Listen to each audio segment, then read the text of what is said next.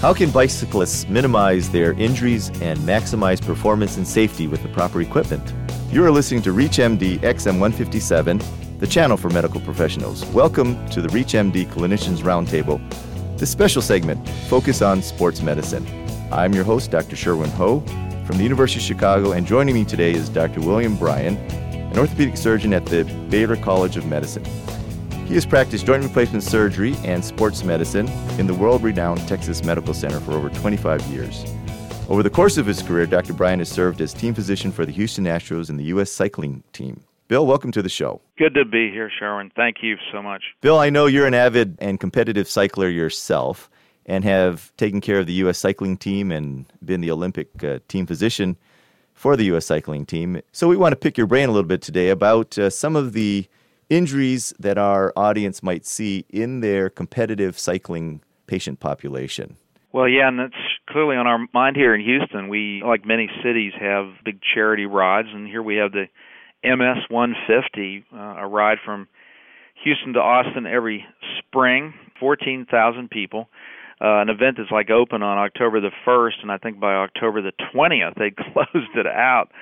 And getting ready for that ride, they're just big citizen rides every weekend in and around Houston. So sort of a spike of issues and problems as we move from Christmas through that event in late April. Those of us up north, we start to see the cycling injuries about now. Spring is when guys get their bikes out and start training. You know, they're in their basements on their wind trainers, but now is when they get out on the road and when they start showing up in your office. What are some of the things that are going to be showing up in your office as you lead up to one of these big biking events? Well, I think the problems we see in the younger people, we see people complaining of wrist pain and so-called carpal tunnel syndrome. You see people with a lot of knee problems. And this is a sport where you're intimately locked to your equipment. I mean, when you play baseball, you wear a glove, and when you play football, you may wear pads and a helmet. But in bicycling, it's you dash machine. It's not you and machine. And it's so important, to be properly fit, which is somewhat subtle. You can probably ride any old bike for 30 minutes, but when you start talking about being married to that machine for hours at a time, it has to fit. So people come in and say, well, my wrists are hurting, much like, well, my feet are hurting. Well, the reason your feet are hurting is your shoes aren't fitting right. You got to get new shoes. And although I'm not a bike fitter, people don't bring their bikes into my clinic. I'm often saying, look, you got to go back to the shop, and they've got to see you on the machine, watch you ride it. That is so important. I know you yourself are an avid cycler and do a lot of riding through the course of the season. How did you get yourself set up or fit for your bike? Well, the shops all understand, first of all, the frame size. And, in general, you should stand over your frame in your stocking feet. And as you stand over your frame, there should be at least a centimeter or more between the top of that frame and your crotch. I mean, if it's less or more, you're probably off to a bad start. And then there are things about how the handlebars are set up and the saddle position. Bike shops understand this and can help you. So the first thing is to find a good bike shop. Yeah, it really is. I mean, you get what you pay for it too, like everything else, and that's why there's $300 bicycles and there's $10,000 bicycles. I think for the person that's an entry level, you can expect to spend $1,000 to get started with equipment that's going to be durable and it's the right size for you. And that's important because, shops may only have a limited number of bicycles, and you got to be careful not to have one sold to you that isn't proper. I can see shoe salesman analogies coming along here a lot. So proper fitting of the bike.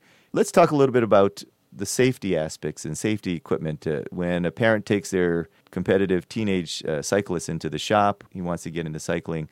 Besides getting fit for the proper type of bike for his racing, what other pieces of equipment are important from your point of view? Helmets are pretty well standardized. Here in Texas, they're mandatory. That's a good thing. No one should ride without a helmet, no matter what their age, for goodness sakes. There are bugs out there. There are things that may not cause damage to your eye, but they'll distract you. And this is a sport where you cannot be distracted. Your attention's got to be there all the time, which becomes sort of second-handed and it's a lot of fun.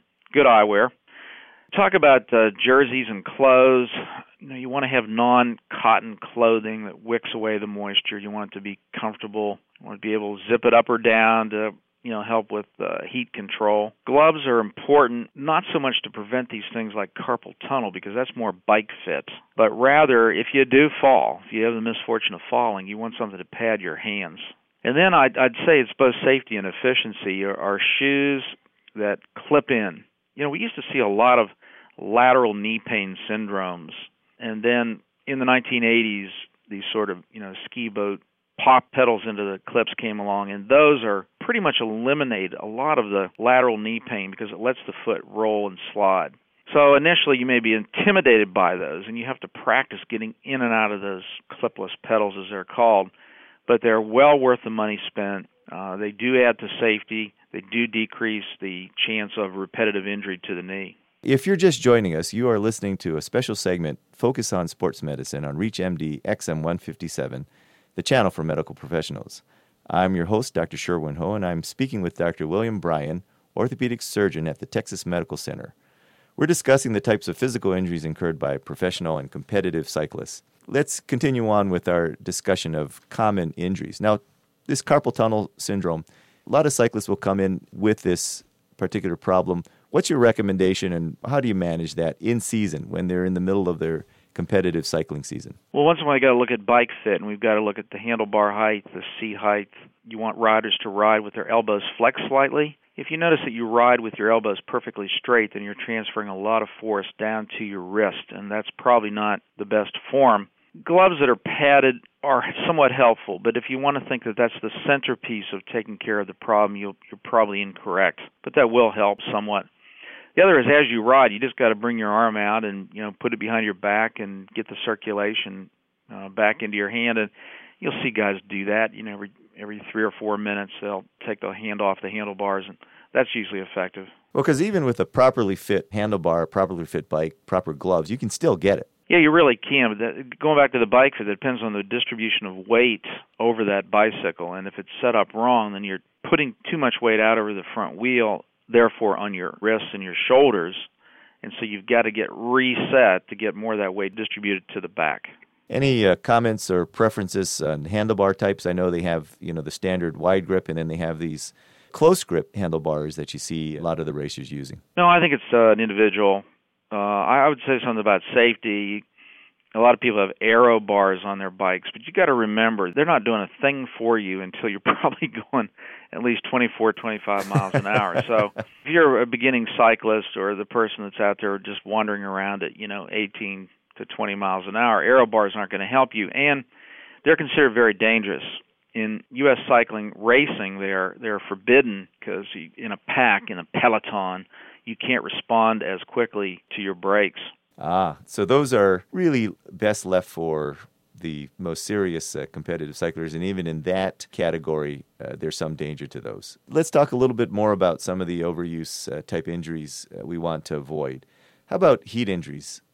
Well, it's been said many times, hydrate or die. There's just no excuse in cycling, because between your water bottles and the hydration units you can carry on your back, you should stay ahead of the game, and you got to be drinking a lot. I mean, down here, we can barely keep up. Your stomach will only absorb so much, so you can depend on getting dehydrated, but if you're not taking in, a quart every hour, you're behind. And the best cyclists, you'll see them before they even start the ride, they've gone ahead and put down a pint of some, sports drink, which does have some glucose and have electrolytes to keep that fluid in your system.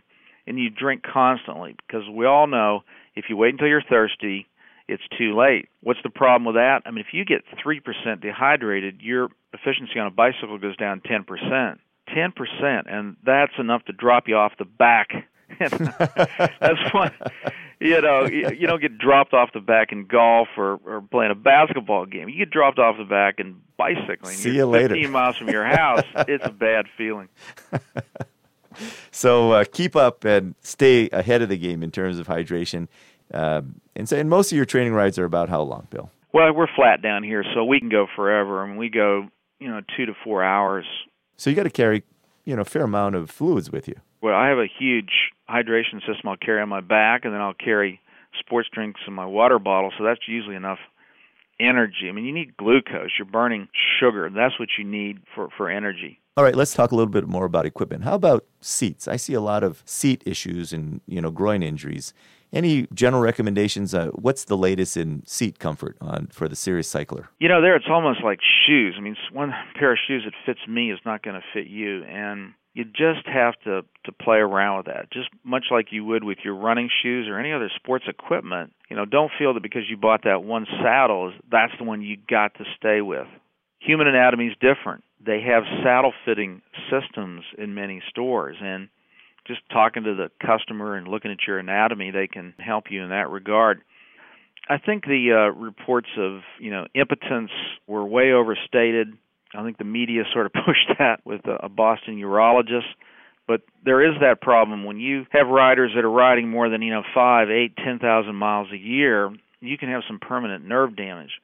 I think the advice is you should perceive that coming on, and you should take evasive action. You're either going to set up the bike differently so the pressures are different. You're going to go to a different saddle with a different configuration, and that's more important probably than gels and soft saddles.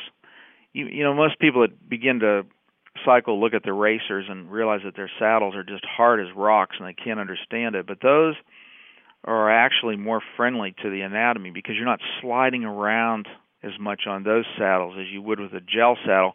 And friction is as much an enemy as is pressure. So getting fit again is probably the key in avoiding groin injuries with cycling. You got to stay clean. That sounds silly, but there are a lot of gels and goos that cyclists use, but they're very important. They cut down on the friction. Many of those are antibacterial, particularly in women. I mean, they have to be a bit more careful than men about infections. And you get out of those shorts the minute the ride's over. Always take a towel to wrap around you and get out of those shorts at your car. You just don't want to stay in because once you develop friction-related injuries, you're going to be off the bike for a long time. So it may sound simple, but hygiene's important in avoiding those types of injuries. Yeah, very much.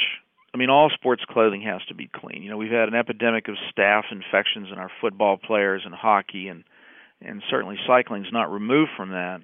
You just got to stay clean. Thank you, Dr. Bryan, for being our guest. We have been discussing the prevention of biking injuries.